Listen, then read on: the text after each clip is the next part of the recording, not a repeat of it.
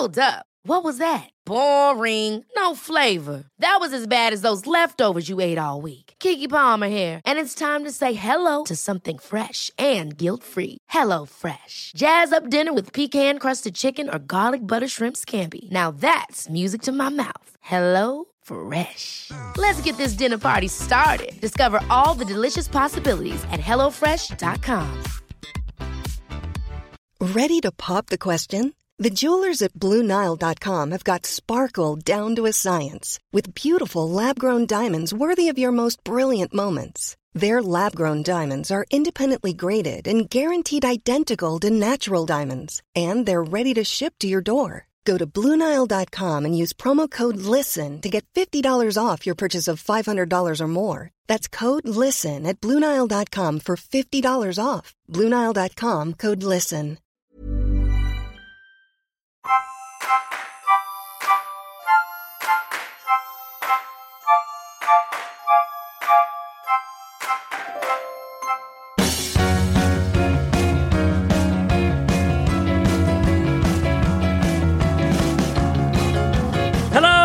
Hello. Guess what? What?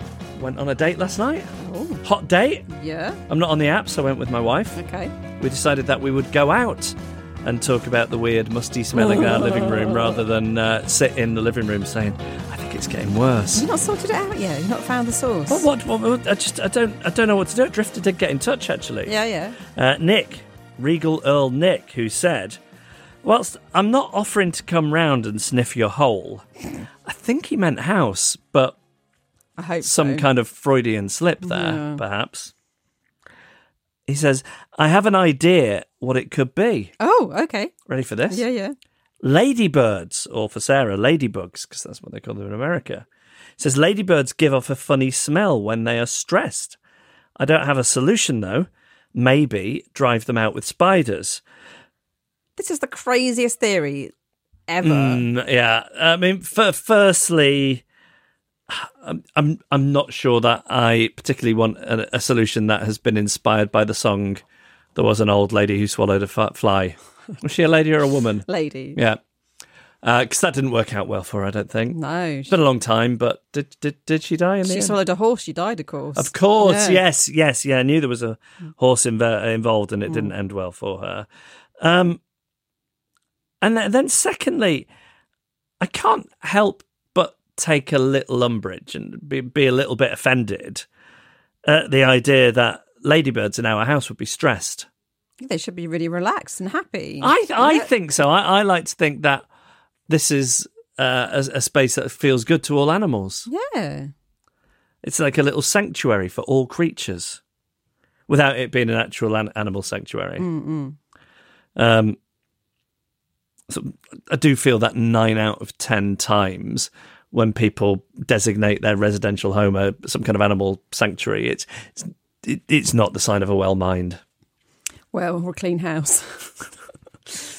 I do feel that growing up, like on the estate where I grew up, people would do that from time to time, just have too many animals in the house and start taking in animals. And then, perhaps somewhat ironically, would always be visited by the RSPCA themselves and closed down. So almost like their intentions and the effect were directly at odds with each other. Yeah.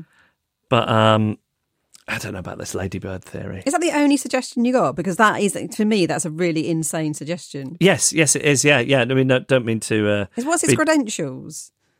None. He doesn't say. Oh, right. He's just guessing. Okay. Well, I don't think you just invent that ladybird smell. It must be based on something. Now, it might be based on something he half remembers somebody once saying that has no bearing on the truth. Do you like a ladybird? I do and I don't. I kind of like the colouring. But I do feel that if they were, for example, all one colour, like all blue or something, I wouldn't want them crawling out my hand. Yes. And that feels a bit unfair. Yes, well, it's shallow. Yeah, it feels a bit shallow. Because it's this thing, isn't it, where you see a ladybird and you try and get it on your hand. If you see one of those flies which goes from fecal matter to your sugar bowl, you're unhappy about it. And I'm not sure that there's that much difference. No, there really isn't. No, But they're pretty, which says a lot about us humans, doesn't it? Unfortunately. Same as butterflies and moths. And all Yes, that, yes. No, so this mystery of the smell in our front room remains unresolved. I don't know. None the wiser. I did ask on last week's podcast if anybody knows what type of professional you should invite into your home to have a sniff and tell you what it is. But Nothing on that. no, I still don't think dead animal. Okay. A neighbour said, could it be a dead mouse or a rat? But I don't think it's that smell. It's very much like a pile of washing that you've left in the machine and then taken out.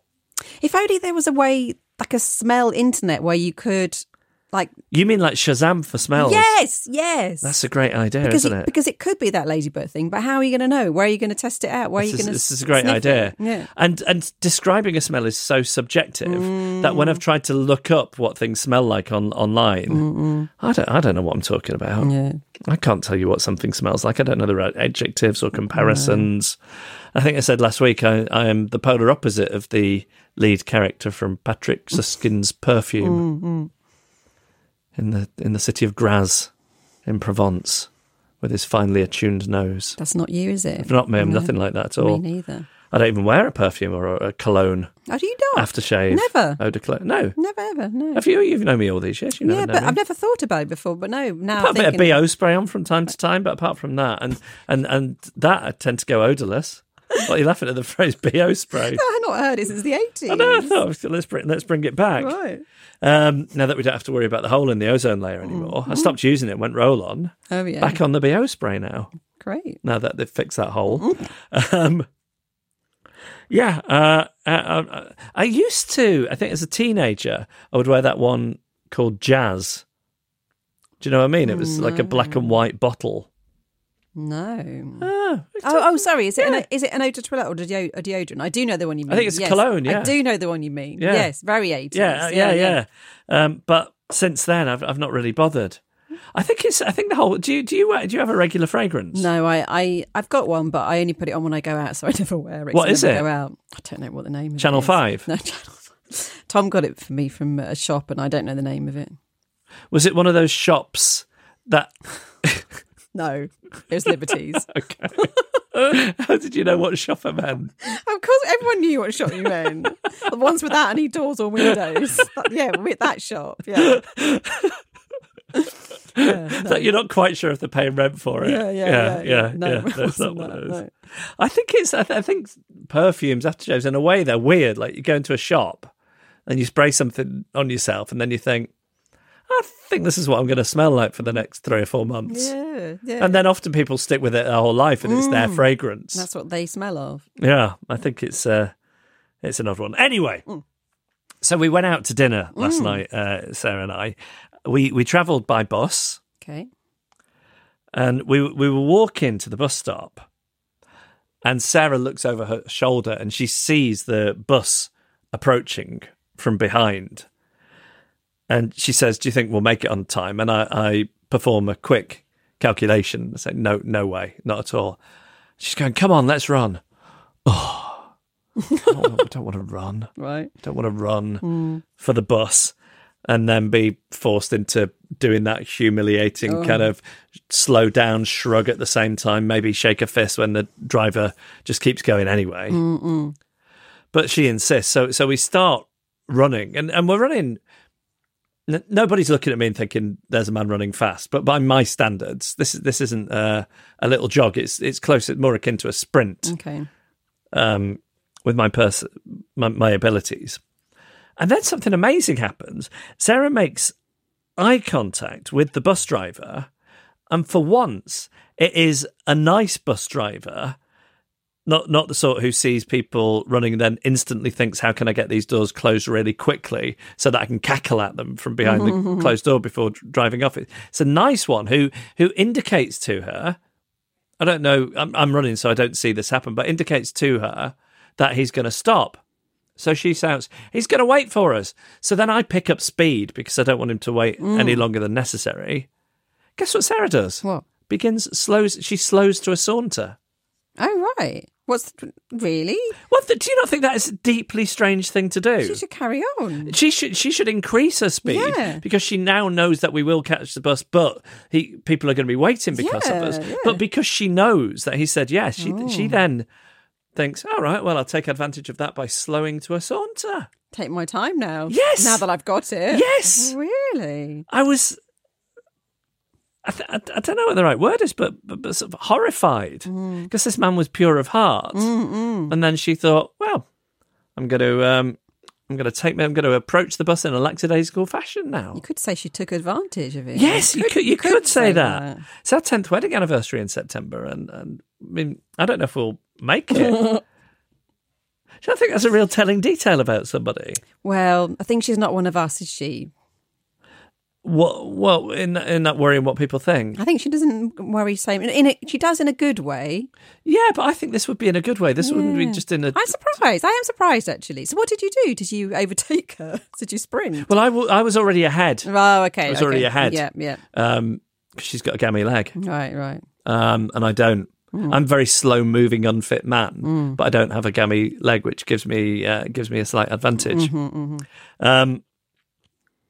So anyway, we get on the bus, and I am super smiley to the bus driver and grateful, almost in a grovelling way. And then we sit down, and we are so out of breath that a man moves away from us. Really? So it's a fairly empty bus. There's only 2 or 3 other people on. We sit behind this guy, and we are panting in a way that I think must just sound disgusting. It must sound like Je t'aime, moi non plus, or Little Louis French kiss or something. He was revolted by your heavy breathing and left. Well, he looked round at us. Yeah. And then he moved from the back of the bus where we were down to the front of the bus. Really? Where he remained for 2 or 3 stops before getting off. Wow. So it wasn't just like he was getting off. Yeah. He moved away from us because our breathing was so disgusting. Heavy breathing is not nice, though. No. It's not. No. I do have some sympathy with him. So we get to this restaurant.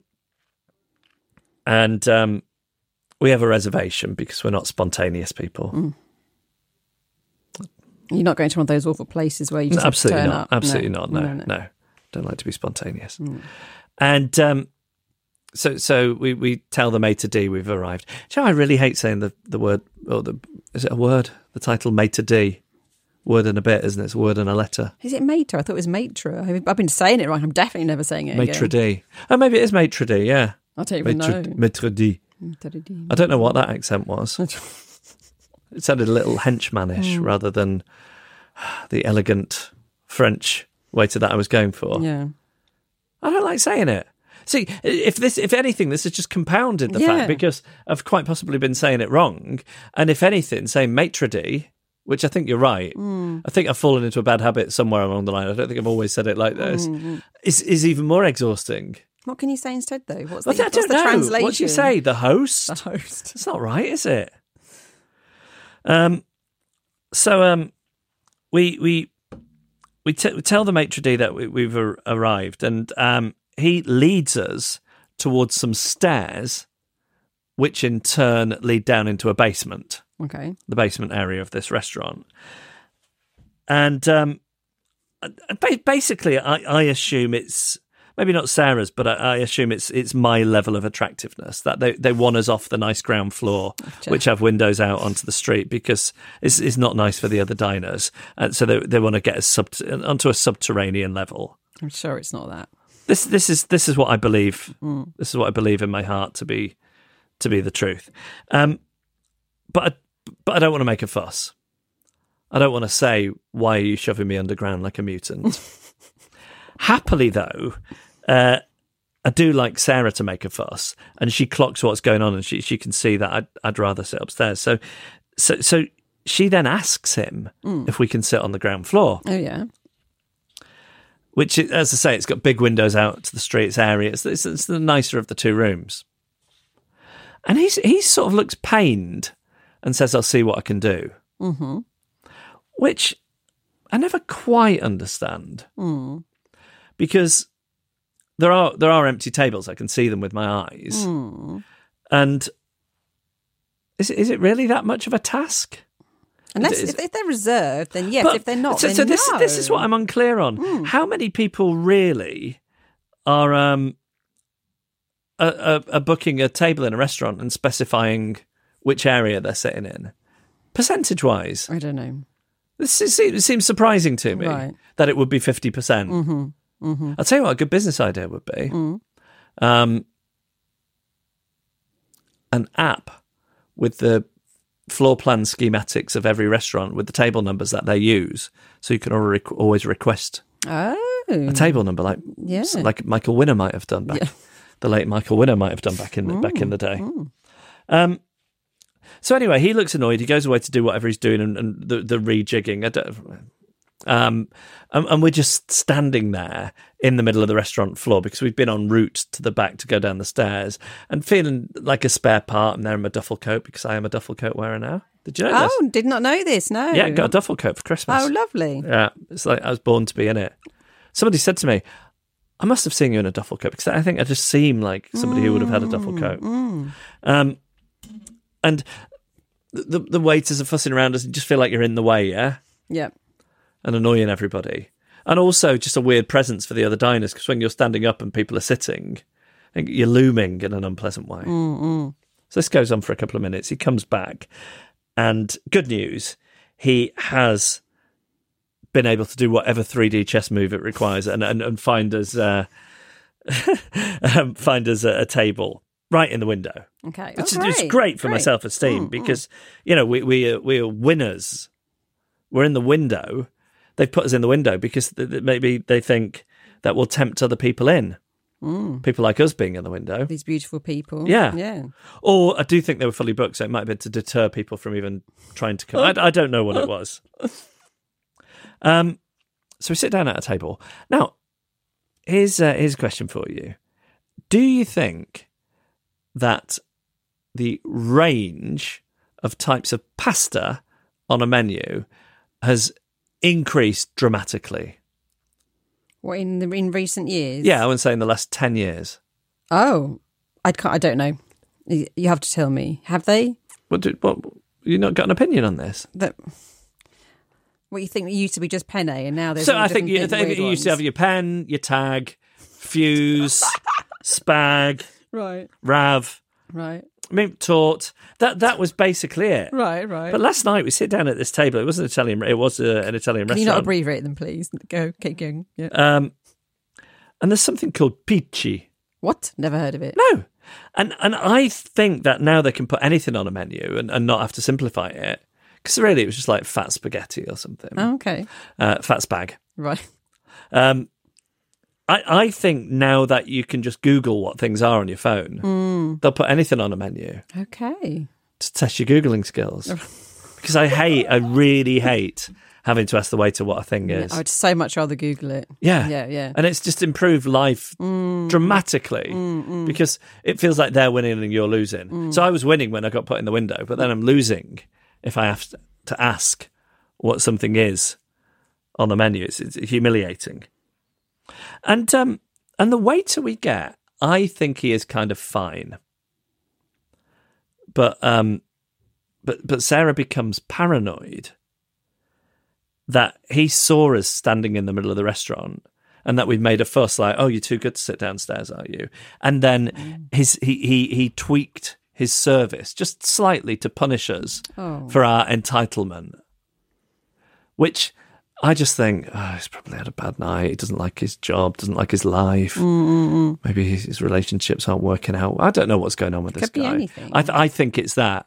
And it's quite unusual for me to be in a position where I'm looking at somebody else's paranoia and thinking, oh, you're being neurotic. Because it's just like slightly offhand service, nothing tangible, but slightly offhand service until it's time to order the dessert.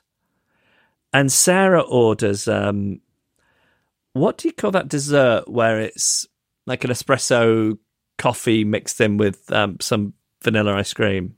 Oh, I don't know. I know what you mean. Is it called a... Why don't you Google it for me, because you've got your laptop open there.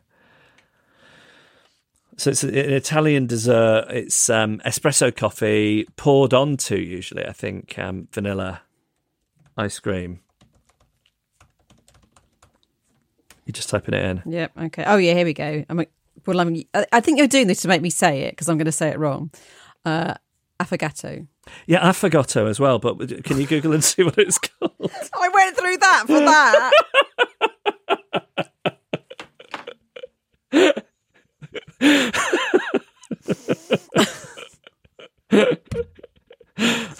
Did you do that joke at the restaurant? No. Oh, of course not. But so she orders this dessert, but because it's late at night, it's like 10 o'clock or whatever, she asks for it with decaf. Because she's delicate with coffee. People have become very delicate with coffee, as previously discussed on the podcast. It's genetic. Let's not talk about it. It's genetic. It is genetic. Look at you. Why did everyone used to go to a restaurant and then drink coffee after their meal, and they were fine? And now people are, I can't have coffee after 10 in the morning, or I won't sleep tonight. Do you think it's all in the mind, or do you think it's an affectation? I think people believe it. I don't think so. It's all in. You think it's all in the mind? Yes. Okay. Because it doesn't make sense. People always used to drink coffee after their meal. Yeah, and then they were up all night. But they weren't up all night. Were they? Also, how are people ever having sexual congress for the first time? Because don't you say, would you like to come up for coffee? Yeah, true. Yeah, because they weren't all having decaf then, were they? That's a good point. But anyway, so she asks for decaf in her affogato. But then she becomes paranoid that, as an act of revenge, he's put caffeinated coffee in. That's exactly the sort of thing. Because I'd be paranoid how it's the perfect crime. Well, it wouldn't. I mean, you'd have to have a toxicology report. So she then. Do you want to know what time she got to sleep this morning? 4 o'clock. So she really does think you did put caffeine in it? Yes. No, that's terrible. But I don't. Oh, you think it was all in the mind? Yeah, I think if she should have had a caffeinated affogato, she would have if she was convinced she'd had a decaffeinated one and had caffeine, she would have been out like a light by her usual time. Yeah. And as it is, she convinced herself it was caffeine, and that was what was keeping her awake, not the caffeine itself. Well, my sympathies extend to her because I'm very caffeine sensitive, as you know, genetic. I don't think it was the affogato. I don't think it was the coffee. I think it was all the endorphins from running to catch the bus. No.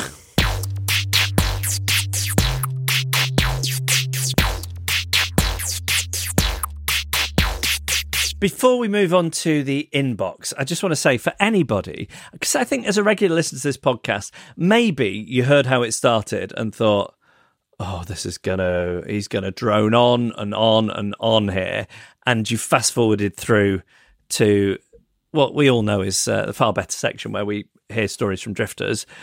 Just so you know, what happened is we went to a restaurant and then Sarah thought the waiter gave her caffeine when he probably didn't. I don't quite know how it took me a quarter of an hour to say all that, but there you go. Is this suddenly going to be a regular thing? I don't think it's necessary. All right, how is the inbox looking this week, Annabelle? Okay, I have an email from Nadine. I'll set the scene. I'm in my 40s and into keeping fit, particularly weight training. My local council gym might be a bit shabby, but it has everything I need, and most importantly, no one bothers me and it's not full of posers.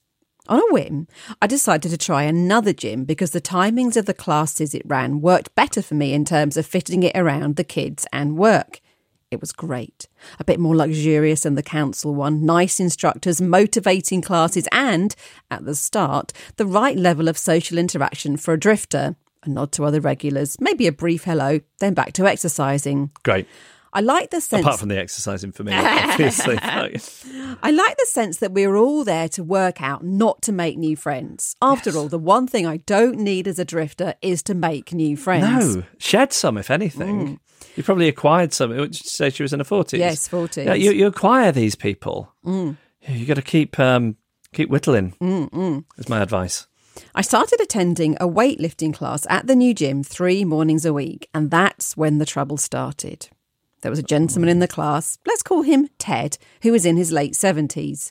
I hope this doesn't sound big-headed, but I noticed that you were trying to catch my eye. But I managed to put my earphones in and avoid any interaction. I wasn't just laughing because he was in his 70s, by the way. I was laughing. It brought to mind what's his name? From Airplane, Lloyd Bridges.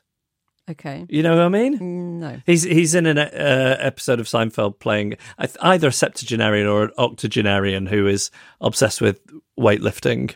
This is where my mind went when Nadine mentioned a 70-year-old. I wasn't just laughing at him being 70. No. Then, after a couple of weeks, he came over and introduced himself. I responded politely saying, "Hi, I'm Nadine," reminding myself this is what happens in normal social interactions. I can be normal, I told myself. However, every class he now made a beeline for me, telling me stories which were really just brags about how wealthy he was and how clever and successful he was. He even came out with classic lines of, "Where are you from then?" and "Oh, you're so exotic looking." All fine, I could handle it. Although I did start arriving closer to the class start time and leaving promptly to minimise the time Ted talked to me. Then things got worse. Ted started getting my equipment out for me before I arrived at class. We're talking a bench, various size weights and a mat. He would lay these out close beside his setup and say, "Look, I've got all your equipment ready and put you next to me," and then talk at me until the class started. Did I say, "That's okay, Ted, I prefer to do it myself"? No, I did not.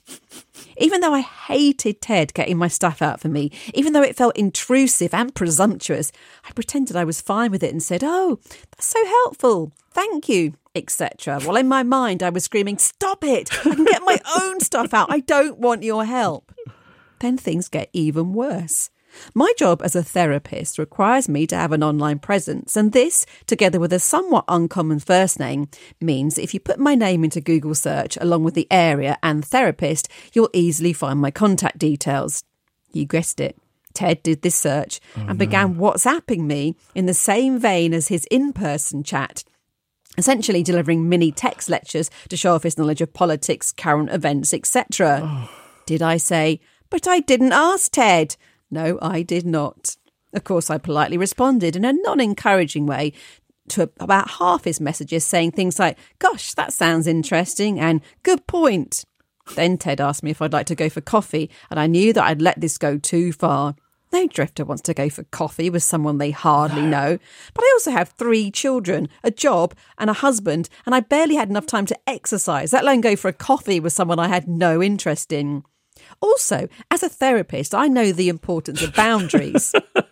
So I pulled on my big girl pants and decided to do what I should have done when the messaging started. Wish I could say that I asserted myself and my boundaries, but instead I blamed the kids and said lamely, "Maybe when my kids are growing up I'll have time for coffee, but at the moment I don't." He didn't take this brilliantly, saying, "Surely I could make time for a quick coffee." Oh, no. Ted! I know! It was all becoming too intense. I dreaded his daily messages, and it was ruining my enjoyment of the gym and the classes. My thoughts were dominated by my hoping that he wouldn't be there, planning in my mind how I'd assertively say, "I can get my own stuff out, thanks," etc. Then a fantastic new instructor started. He ran a really good class, he was friendly, knew his stuff, etc. However, he introduced a new stretch to the warm down at the end of the class. And he uttered the words that no drifter ever wants to hear. I know what's coming. And those words are, find a partner, face each other and hold hands. What fresh hell was this? The instructor wanted us to have prolonged eye contact while holding hands with a complete stranger, both of us sweaty, and squat together to stretch out our backs. Enough. This was more than I could handle. And in a post-COVID world, I thought would no longer have to deal with this sort of thing at any time. I turned around, and of course, standing too close to me with an eagerly lascivious smile was Ted. I managed to keep turning to the lady on my other side and grabbed her hands with enthusiasm, and mainly from relief, having avoided having to hold Ted's hand. The find a partner hand-holding was not a one-off. It was now part of every class. My anxiety before every class and throughout the class was overwhelming. I just could not bear the idea of holding Ted's hand.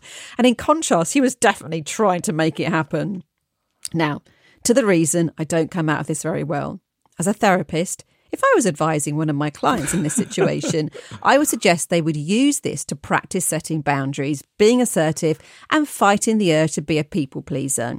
We might practice saying, "Thanks, Ted, but I'll get my own equipment from now on." Or, "I'd prefer to use the wall to stretch out my back." Or, "Sorry, I haven't replied. I keep my work phone for clients." I would love to tell you that's what I did. The truth is, I cancelled my gym membership and went back to the cancelled gym with its less convenient class times.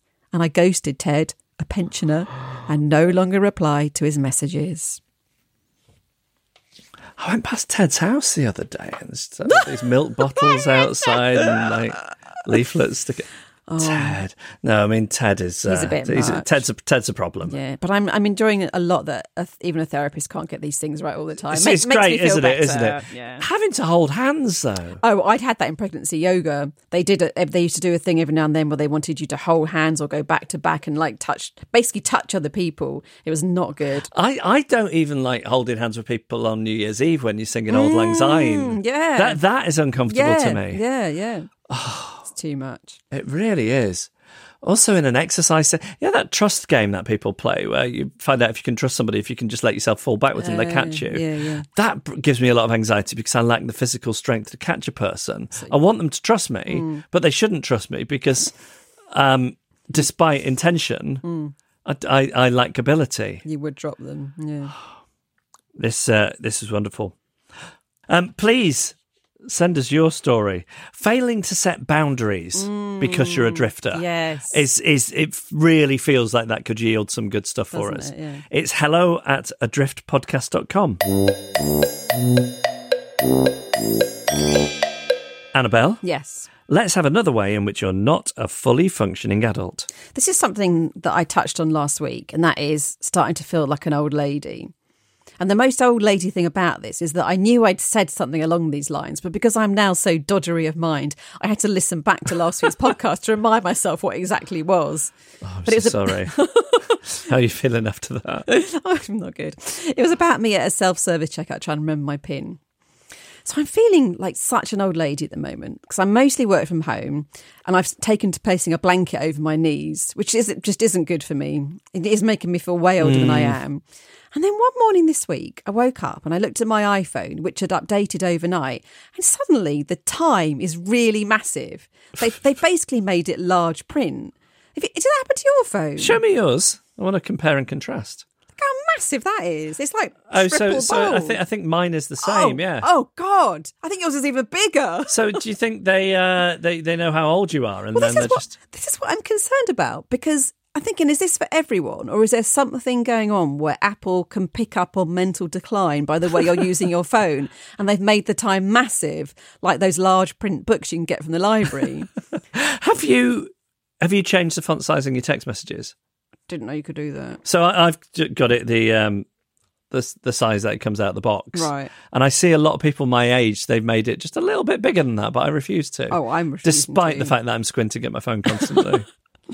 I'm just glad that I've got a Kindle because I can make the font bigger on that if I ever need to. Because I already see those large print books and think they'd look too heavy to read in bed. I just wouldn't be able to do it. But I actually think I do feel like the time's growing. I feel like this time display is getting bigger day by day. And I'm wondering if it's picking up on how long it takes me to find the apps that I use now. Because there are some new ones with the download and it's moved everything around on the screen. I think I'm dodgering over my phone looking for things I use. So I'm paranoid about that. I looked it up. It seems that this update was for everyone, but it happened last year. Did it happen to you last year? I can't remember. Why have I only just got it? I don't know. I'm like this OOP going, I've just heard about this thing called Amelie. It's like letters, but quicker. And it seems that everyone's complaining about this massive clock, whereas I'm thrilled because I can now see the time without my glasses on. I've also started using a thermos every day. I fill it up with boiled water a couple of times a day to save the effort of having to boil the kettle.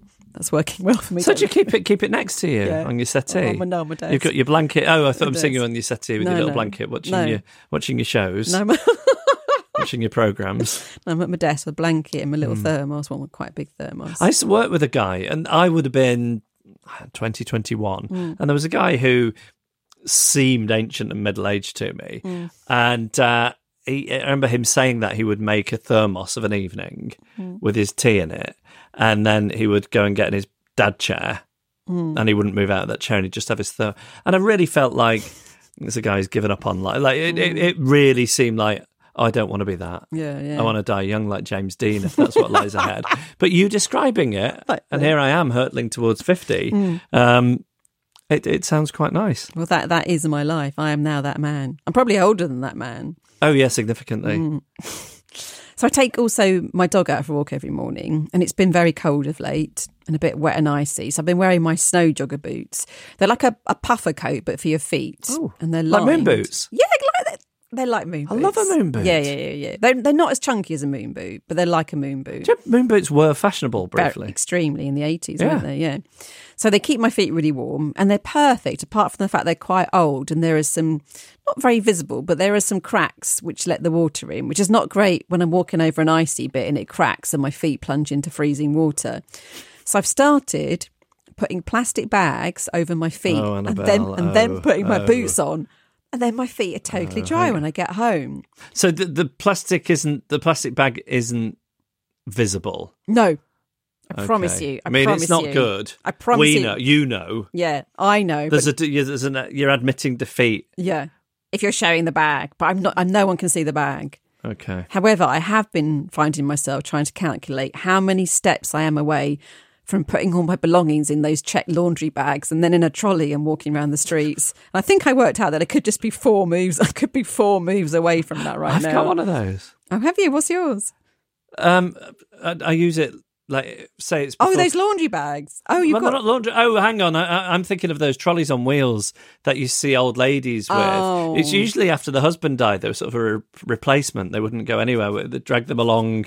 Like do you know the ones I mean? And they were usually tartan, and they've got wheels in them. Yeah, but I also think they were, they grew very attached to them. Never thought. I'm not attached to mine. Just every now and again, if I need to get firewood, I don't know what. But when did you buy one? I've years ago, been thinking about getting one for years. I think I've used it twice. Okay, but you see, it's because I don't have a car. Most people, if they go do a big, I can't do a big shop, can I? Yeah. No. I tell you what really doesn't help with these feelings of becoming old, that I've got a close friend, very similar in age to me, who's just had his cataracts done. And also I've just found out he's got an old lady trolley. Sorry to make this about me, Jeff, but have you considered how old this has made your friends feel?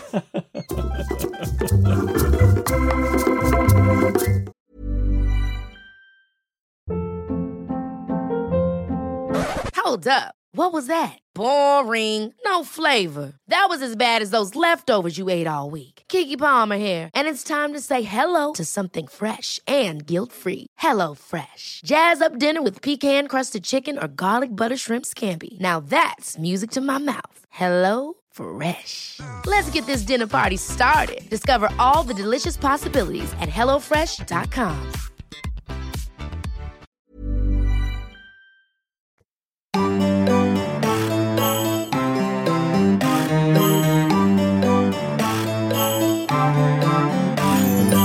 Let me ask you something.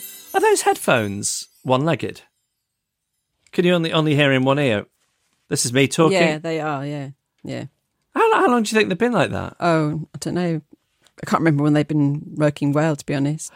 Why didn't you say something? I don't know. I don't make a fuss. It doesn't bother me, and I don't like to make a fuss. I just did just on this podcast. Did I talk about the Traitors podcast last week? I can't remember. Maybe I did, maybe I didn't. But Sarah and I just did a podcast, and it was the first thing she said, oh, these headphones don't work. She was ready to create a fuss. Oh, right. Whereas you and Ed Miliband... Oh, does he not mention it either? No, just suffer in silence. It doesn't really bother me, and I don't like to make a fuss. I don't want to cause you any unnecessary hassle of having to fix them. But you're a former pro, one-legged cans. It doesn't bother me. No? I could, to be honest, I don't even have to wear them. I could take them off if I wanted to. It wouldn't bother me. If anybody wants an insight into what type of person generally, not always, but generally becomes a radio engineer, I remember once being about to go on air and the news was on, and it was one of these things where I had to speak after the news and my headphones weren't working, they were one-legged. I remember running out during the news to find an engineer to say, my cans are one-legged, because I got all the lingo, all the jargon. And thinking they'd have a pair in a cupboard that they would instantly replace them with. And the guy just leaned back in his chair and went, Oh, are they now? And I think there's a lot of the type of person who is drawn to that line of work in that. That's so funny. I know. You would think it'd be someone who'd be like on the case and like totally urgent and maybe quite stressed out and like completely going into action, but no. How are they now? All right. Think Gonna you're stay special. here looking at my brochure of canal barges. Is anyone going to die? No. Yeah. Which, as the older I get, the more I admire it. As frustrating as it was at the time. Oh yeah, well, I'll try and sort that out. I mean, I don't know how. It doesn't bother Buy me. some new ones. I don't know. Because we did this. Now, this is my memory is worse than yours. I can't remember if I mentioned this last week, but Sarah and I basically we got carried away watching The Traitors, and we didn't start like a lot of people until between Christmas and New Year. And we were saying, I wish I'd been watching it as it was going out because we could have done a podcast because it's all I want to talk about. But it felt like the stable door, horse bolted, although put that into the right order. I always forget the saying. Bolting the stable door. No. Yeah. Closing the stable door after the horse has bolted. That's it. It's the bolt makes it confusing. Because a bolt's on a yes, door. I know. yes. I know. Okay. Good. We worked through that as the team, didn't we? You and I. We did. And then the BBC announced that they'd acquired the American one and they were going to put it on the iPlayer. So I said, we should do a podcast. But then it turned out that they were putting all 10 episodes of it up in one go. And I thought, oh, God, we got to do... Because we can't just do one a week. Got to get them out quickly. So we decided we'd do one podcast for every episode. For every 2 episodes of the American one. So 5 in total. And put them out every day. Which is what we did last week. So I had to make a podcast a day, every day last week. And then we ended up getting a couple of interviews with cast members as well, who contacted us on Instagram. So I was just run ragged. Last week, which is why the podcast was late, because I fell asleep at my computer editing. Sarah came home and I was slumped over the keyboard with my boots on. No. Yeah. I'd fallen asleep editing. It was not good. And I know people might be surprised to hear that this is edited, but only in a very, very loose sense, I must point out. But it's a funny thing. So I really enjoyed the American one. I don't know how much you did or didn't watch of it. I'm going to watch it and I haven't yet. Yeah. It's a different beast to the British one. And there definitely comes a point in watching it where you think, I love this in its own right, as its own entity. It's not just that Alan Cumming is being brilliant. It's got its own thing going on. But they're funny things, these shows, because once they're over, almost instantly the spell is broken. Right. So I'm not thinking about it at all now. Okay. It's not even occurring to me now. Right. Whereas last week, it was all I wanted to think about. And because I made a stupid decision to do a podcast every day, it was all I was thinking about. We spoke to one of the traitors. I think have you seen one episode? So I've seen the first one. Yeah, I think I've seen all of it. Yeah. So there's that guy. He's called Christian. He's got long hair. He's got a shaggy dog quality to him. He's former military. So we were put in touch with him, and we did this interview with him. And it was like when we used to be on the radio interviewing Big Brother stars. It was better than any celebrity because you were so invested in their lives. And he's really into something that I didn't know about called van life. Do you know about van life? No, what is it? It's people who have either decided to move their lives into or spend a lot of times in camper vans. Okay. And go like Winnebagos and things. Okay. And then they go off seeing typically the United States, but the world, I guess, if you're not over there. But I think it's a big thing over there.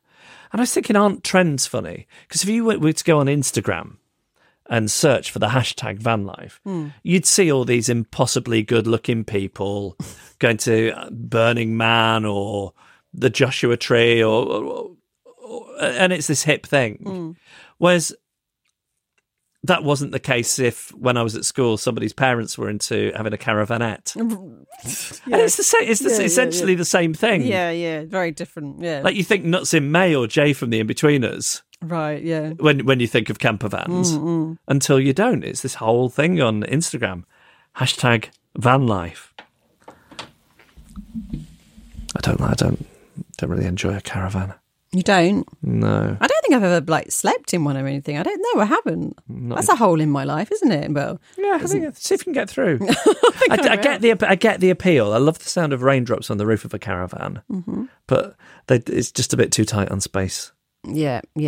It's too easy to make it messy. There's a lot of things that are 2-in-1s, I think. Yeah, having to fold stuff down and then back up again. But if anyone's listening to this and thinking, no, I'm going to sell you on the joys of #van life, or even the old-fashioned nuts in May type, then I'd be open to that as well.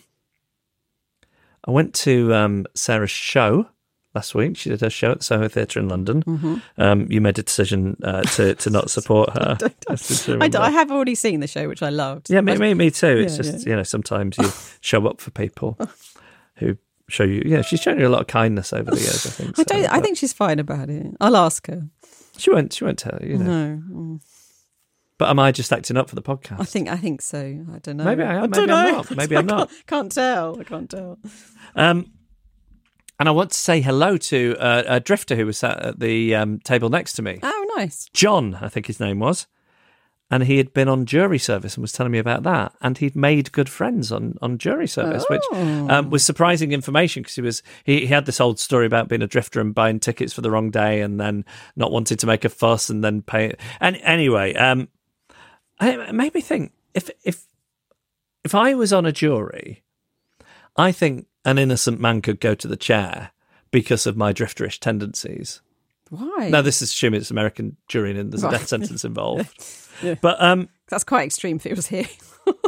Because if there was a loud, assertive jury member who was just insisting in a bullish way that somebody was guilty, do you think I'd get into it with them? Or do you think, yeah, I mean, I see what you mean.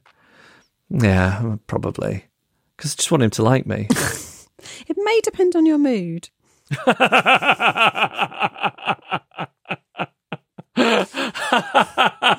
That'll be my guess.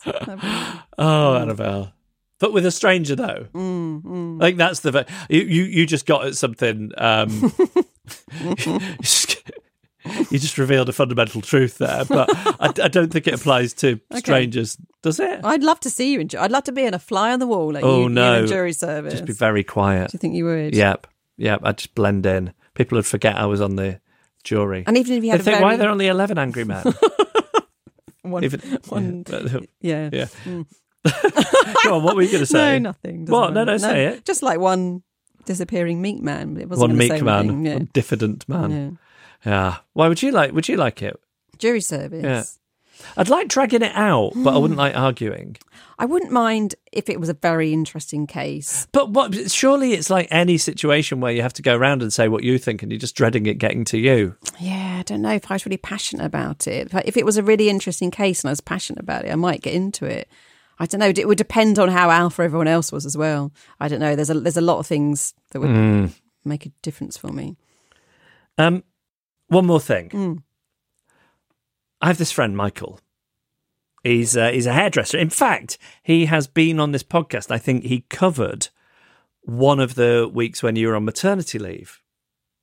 Did he? I think he did. Oh. He's definitely. Now that I say it, I'm thinking, have I made that up? No, you know what? It's ringing a bell. But he's definitely been on the podcast when he used to do the incident, and he's just great. So he's a hairdresser, but with a bit of glitz and glamour to him, a bit of stardust to him. He's been on TV a bunch. He used to have his own show on one of the high up digital channels. He was the resident hairdresser on The One Show. He did this whole street barber thing.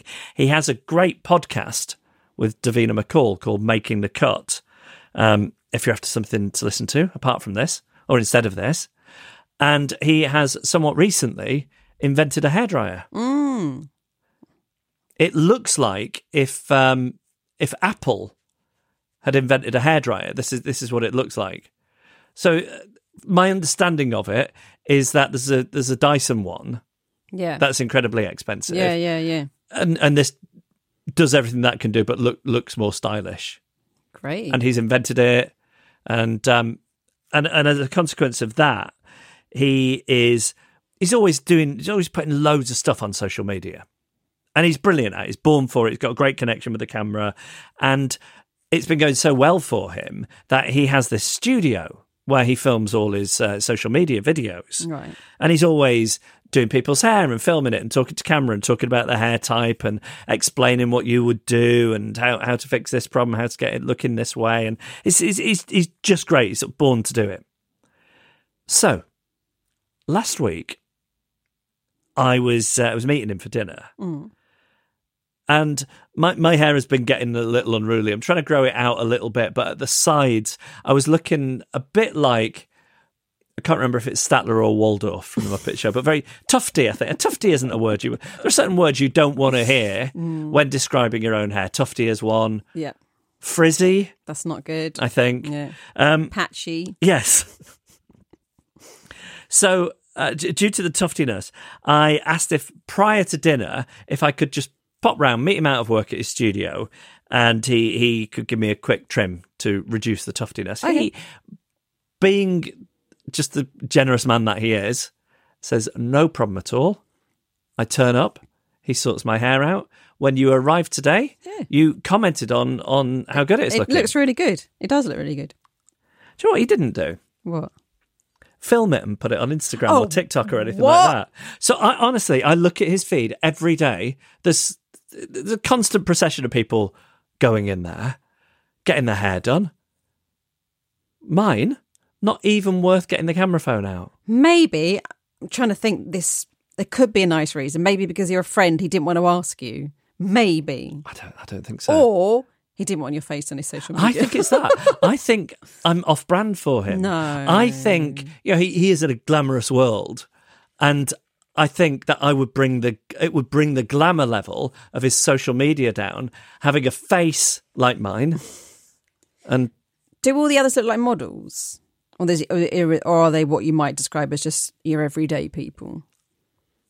I would say that there's a range that would go from catalogue model to, like the face that would launch 1,000 ships. Oh, right. Well, he didn't want you on it. No. I would bring the average down. Yeah, you would. I'd have an effect on his engagement. Yeah, you would. Sales of his hairdryer would plummet. As a result. Yeah. That's how unappealing I am. Well, you're just not a model, that's all. Sorry. But I didn't think it was actually repellent. No, you're not repellent. I thought it was a neutral. You're not repellent. I think people would unfollow him if they saw my face. I think this isn't what we follow you for. How dare you do this to us? I am eating. I'm eating and looking at my phone. How dare you put that in front of me? No. I feel bilious.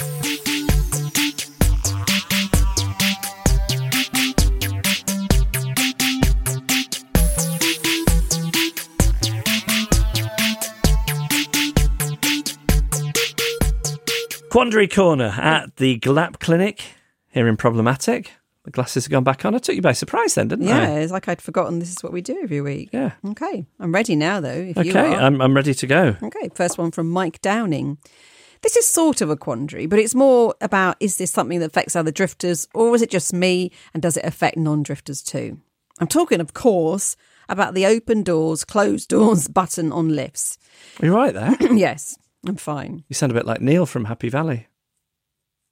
Oh, do I? I must just say, I said what put that in my head. I saw a tweet earlier on from Elliot Eastwick, who is a DJ and inventor of hot sauce, and it tickled me. I'm trying to find it now. Just bear with me a second. I'll have a drink of He water said doing it. the grand finale of Happy Valley is just Neil managing to finally clear his throat. Very good. Yeah, so I wanted to credit where that thought came from. So the open doors, closed doors buttons. They don't say open doors, closed doors. They have indecipherable symbols. They have to be deciphered in a split second. It's always the same. I'm in the lift on my own, and as the doors begin to close, someone appears who wants to get in and panic ensues. I look at the buttons, but my brain just can't compute in the time needed which one is open doors. And in the end, I have to take a 50-50 chance, which inevitably ends in me hastening the doors closing and leaving the person behind thinking I'm the worst person in the world. It would probably look better if I didn't bother trying to press the correct button at all. Now, I'm not a complete idiot. If I'm in a lift and I don't have to use the buttons, I can look at them and work out which one is which. And believe me, I do this quite often to try and commit to memory which one I need to press. They must be slightly different at each lift because it just doesn't go in. And the next time the same situation presents itself and I'm back to square one.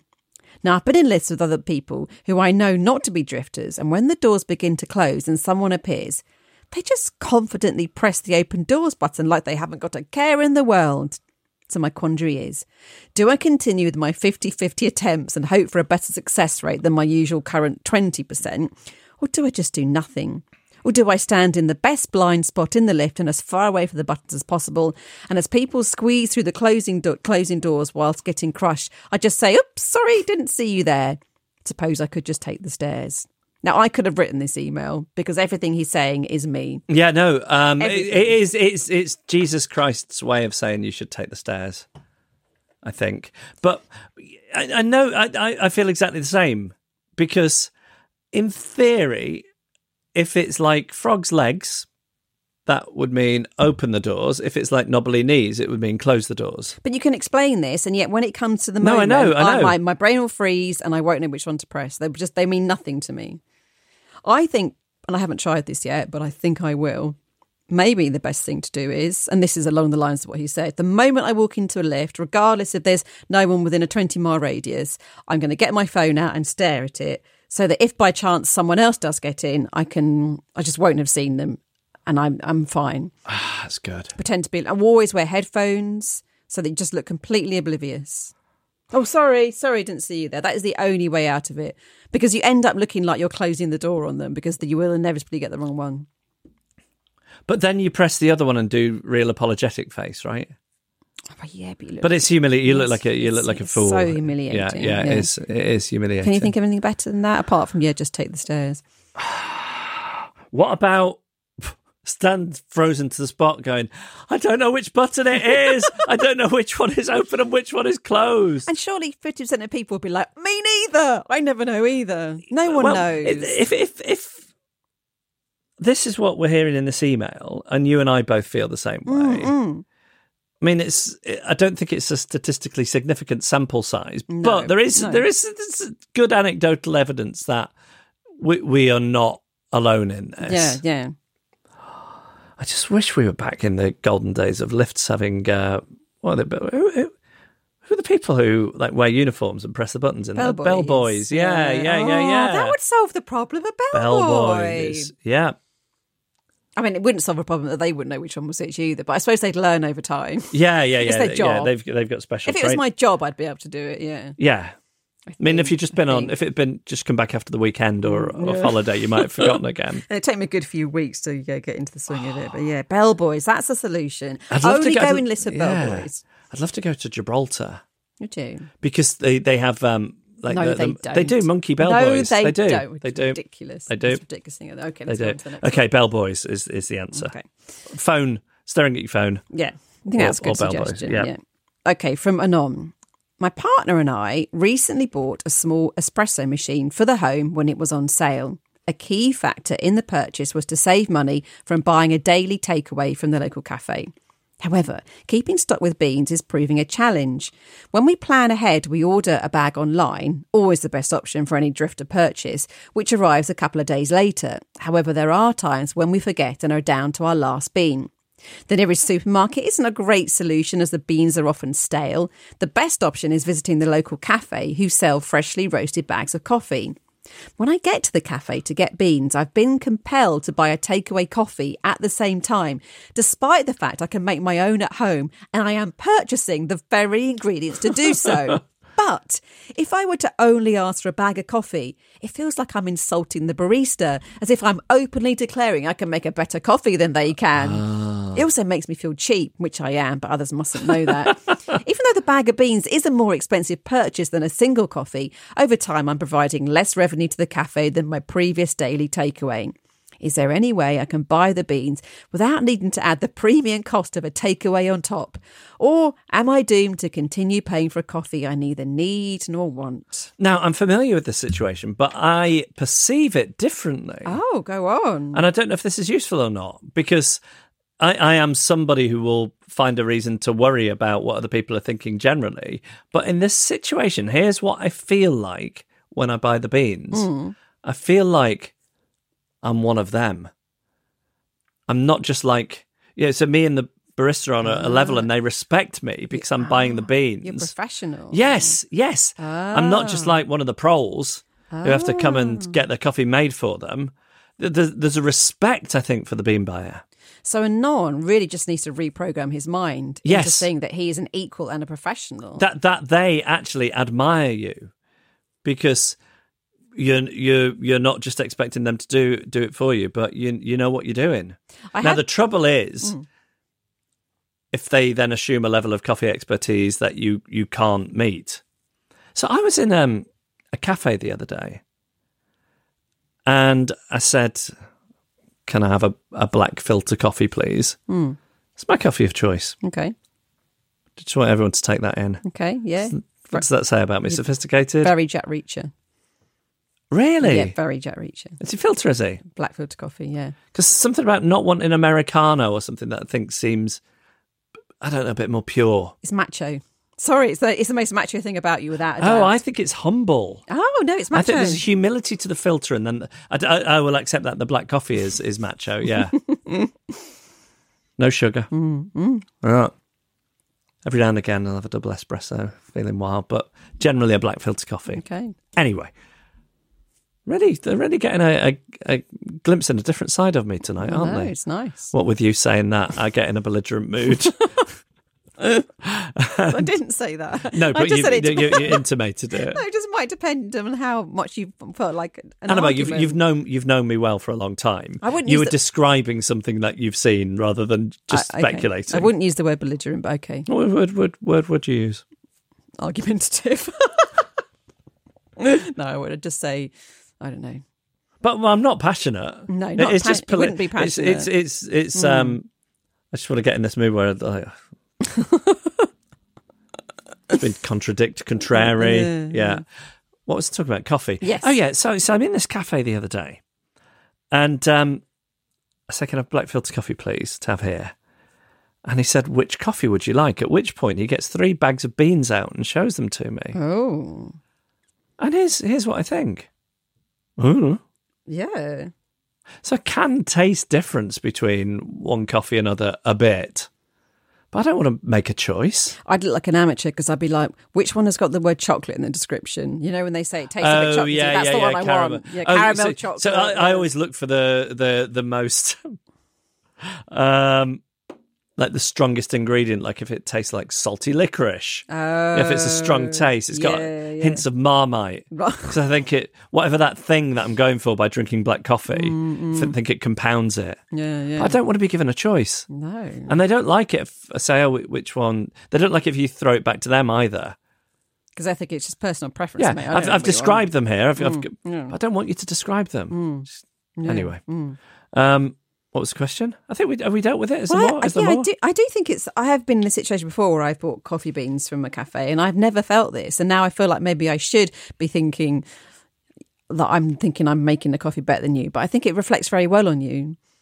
I think it's very lovely, but you definitely don't need to do it. No. Just reprogram your mind to say, I'm an equal and I'm a professional. There we go. Really enjoying all these coffee bean drifters. Yeah. Like last week, wasn't somebody who was into like really nice high-end coffee beans? Oh, yeah, being delivered, yes. Has been. Yes. And now, there's another answer for you. Get a subscription. I was going to say that. I'd forgotten. Yeah, give us a subscription or set a reminder in your calendar on your phone.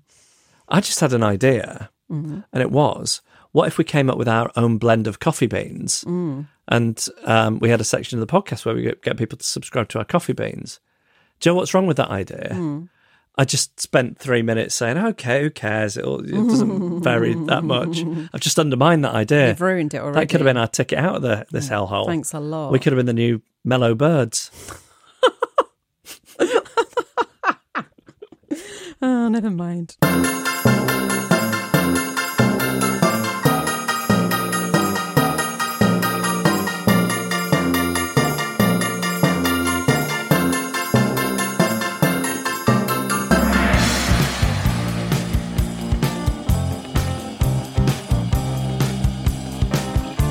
And that was our podcast. If you have a quandary for Quandary Corner, if you have a story for us, perhaps about trying and failing to set boundaries as a drifter, or just generally a story of social ineptitude, you can email us. It's hello@adriftpodcast.com. Thank you, by the way, to everyone who supports us on Patreon.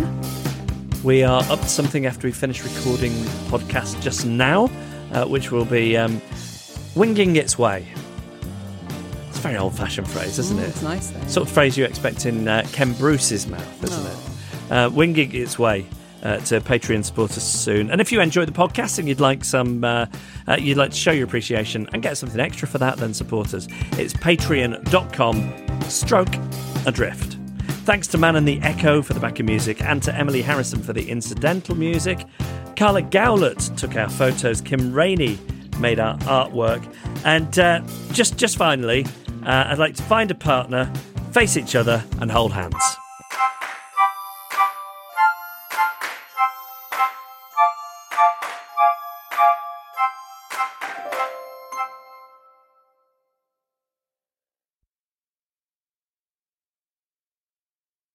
Podication time. This is from Catty.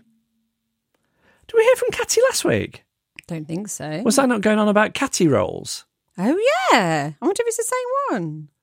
Oh, I think it is. It is the same one. It is the same one, yeah. Did she send in there was a quandary that was hers last week. Right.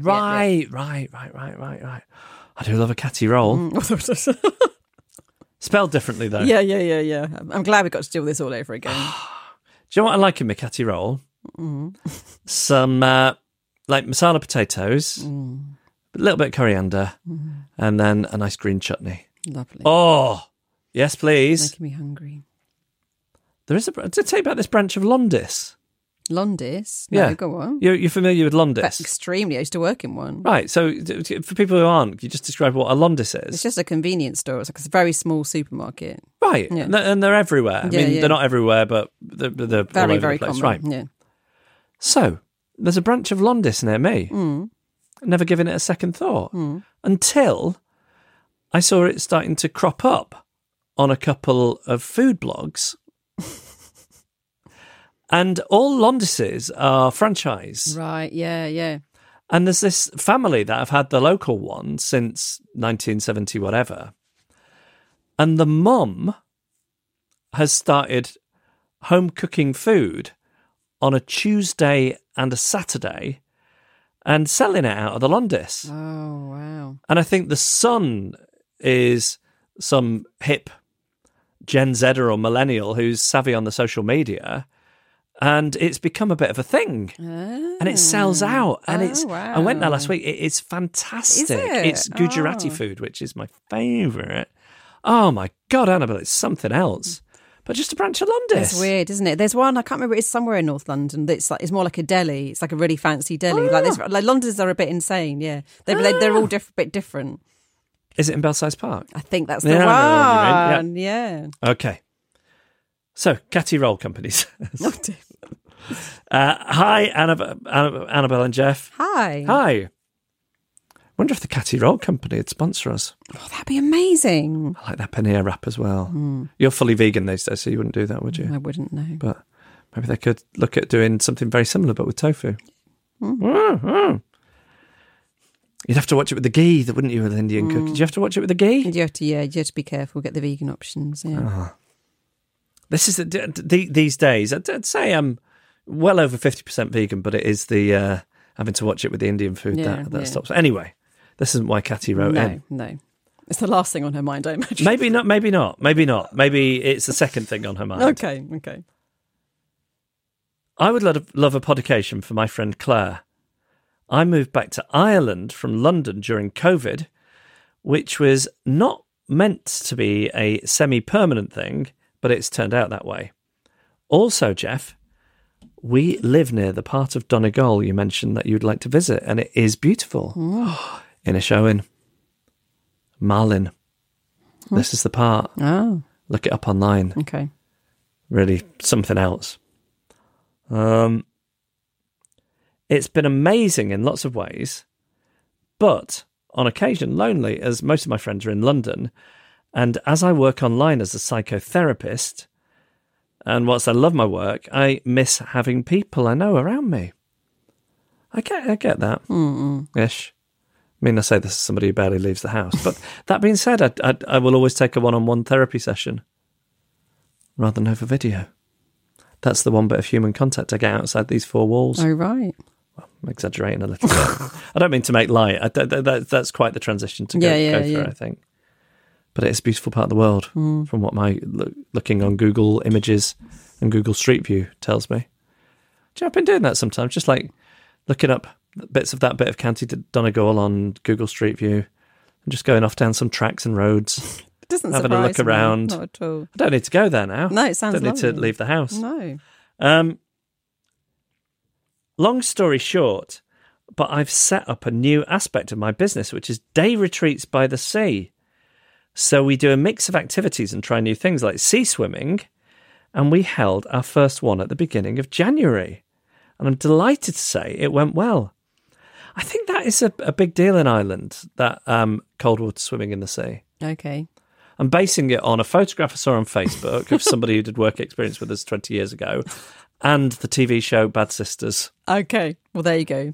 And now I have this third piece of evidence to submit. Now it's fact. Yeah. Did I say I'm delighted to say it went well? I did this with my friend in personal and professional life, Ash, and we will continue to work together on this. Like Ash Ketchum, the Pokemon trainer. Okay. Anyway, or Ash the Fox from Fantastic Mr. Fox. Mm-hmm. Anyway, the reason for this publication is my friend Claire very kindly came over and worked with us and helped us to make it a big success. Hey. And there we go. And she did this pretty much off her own bat. There was lots to do, as it was our first, and we were all learning. So it was helpful to have Claire's first-class organisational and event management skills, making the whole day run smoothly. No one drowned. Did you write that bit yourself? Yeah, I did, yeah. I thought so. Oh, God. But I'm confident about it because I don't think she would have described it as having gone smoothly if someone had in fact drowned.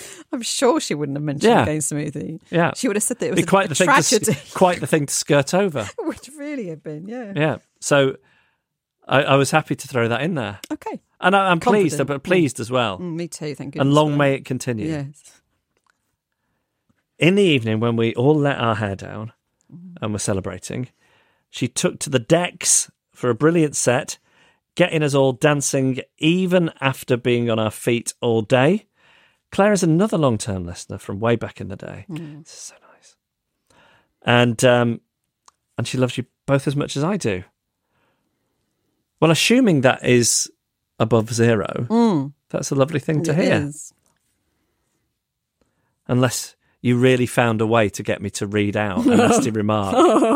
I don't like those guys. I'm going to write into the podcast. I'm going to lull him into a false sense of security. Then he'll read this sentence, believing it's a compliment, when in fact we both detest you. That's quite the paranoia.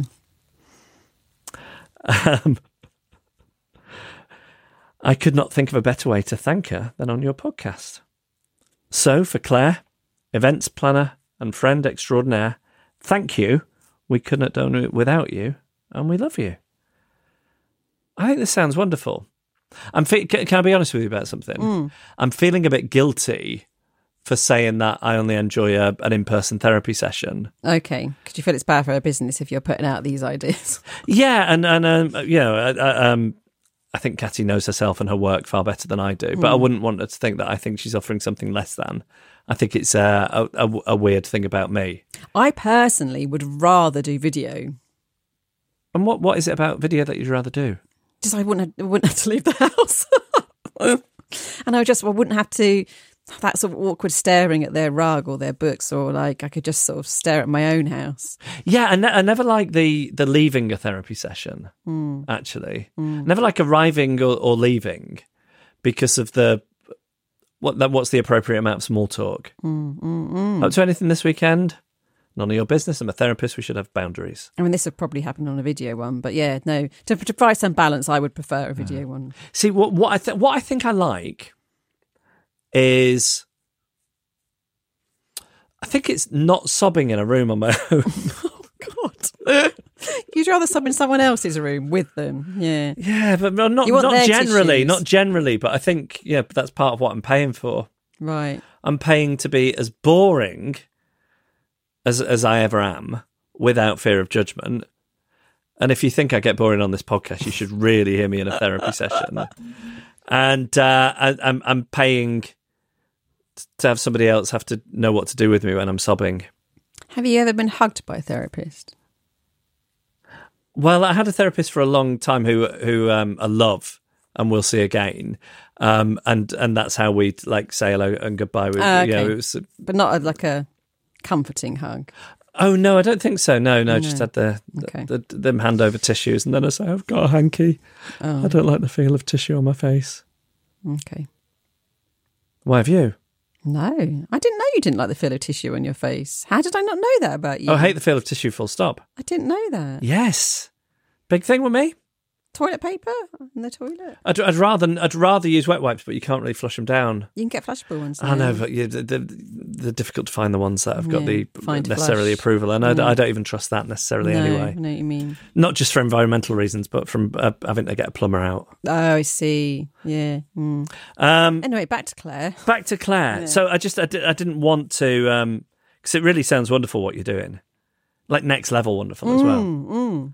So there we go. It's the latest edition of the podcast. Podicated from Catty to Claire. Catty should offer some in-person sessions and Catty rolls. Should take that on board. I really need to bring this home now, don't I? This has been going on a long... Have you seen how long we've been going for? This is a long one, is it? It's 2 hours 20? That's no, not right. it's 1 hour 20. Oh, no, but even that's insane. That is a long one. I don't know what's happened here. I'm only hoping there was some bit where we were recording where you and I just had a little chat with each other, which went on for a long time. Otherwise, I can't believe we're subjecting people to this, especially not Catty and Claire, who will have had to Sorry. wait all the way to the end. Hopefully everyone just fast-forwarded. Let's hope so. Yeah. All right, if you'd like a podcast, email us. It's hello@adriftpodcast.com. Selling a little or a lot? Shopify helps you do your thing however you cha-ching. Shopify is the global commerce platform that helps you sell at every stage of your business. From the launch your online shop stage to the first real-life store stage, all the way to the did we just hit a million orders stage. Shopify is there to help you grow. Shopify helps you turn browsers into buyers with the internet's best converting checkout. 36% better on average compared to other leading commerce platforms. Because businesses that grow, grow with Shopify. Get a $1 per month trial period at shopify.com/work. Shopify.com/work. Planning for your next trip? Elevate your travel style with Quince. Quince has all the jet-setting essentials you'll want for your next getaway, like European linen, premium luggage options, buttery soft Italian leather bags, and so much more. And it's all priced at 50 to 80% less than similar brands. Plus, Quince only works with factories that use safe and ethical manufacturing practices. Pack your bags with high-quality essentials you'll be wearing for vacations to come with Quince. Go to quince.com/trip for free shipping and 365-day returns. Even when we're on a budget, we still deserve nice things. Quince is a place to scoop up stunning high-end goods for 50 to 80% less than similar brands. They have buttery soft cashmere sweaters starting at $50, luxurious Italian leather bags, and so much more. Plus, Quince only works with factories that use safe, ethical, and responsible manufacturing. Get the high-end goods you'll love without the high price tag with Quince. Go to quince.com/style for free shipping and 365-day returns.